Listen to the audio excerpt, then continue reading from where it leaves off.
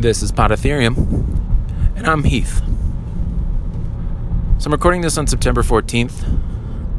We just had the observance of the anniversary of September 11th. And so that's kind of swirling around in my brain, as well as this independent report that recently came out about the impact that the hurricanes over the last year that hit Puerto Rico have had. And those two things on the surface don't seem to have much to do with one another, but I think that there is something worth talking about that kind of puts those two events next to each other, and that's just the number of casualties. So the independent report says that the number of casualties sustained by Puerto Ricans, U.S. citizens, but Puerto Ricans in those two hurricanes is around 3,000 people, 3,000 casualties. And that's about the same number that gets tossed around when we talk about the Ground Zero attacks.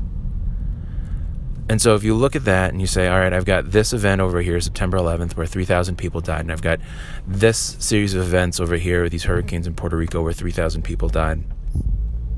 And then you just think about everything that came after, the response from the government, from FEMA, from the coverage in the media, just the way that it's talked about in the media and just by people, or not talked about, I think, in the case of Puerto Rico.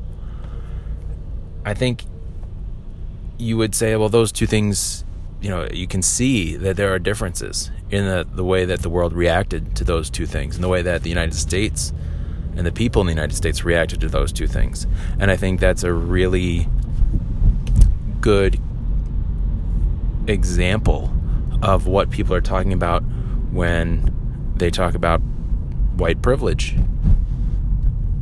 And to think that, if you see the response that people had to September 11th, and I know that there were a lot of other things wrapped up in that, but just the way that the response was to that, as opposed to the way that there was a response to the hurricanes, and the amount of resources brought to bear on that problem, the amount of persistence over time, the success of that response.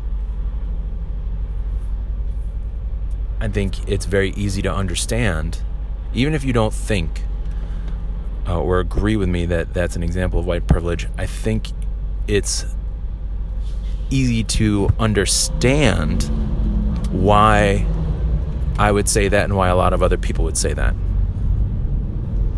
which I think it's important to understand other people's perspectives. And I think this is an easy example of where you can see how that feels like it's not a equal distribution of resources and not an equal response, given that on the surface of it, the casualties are almost exactly the same.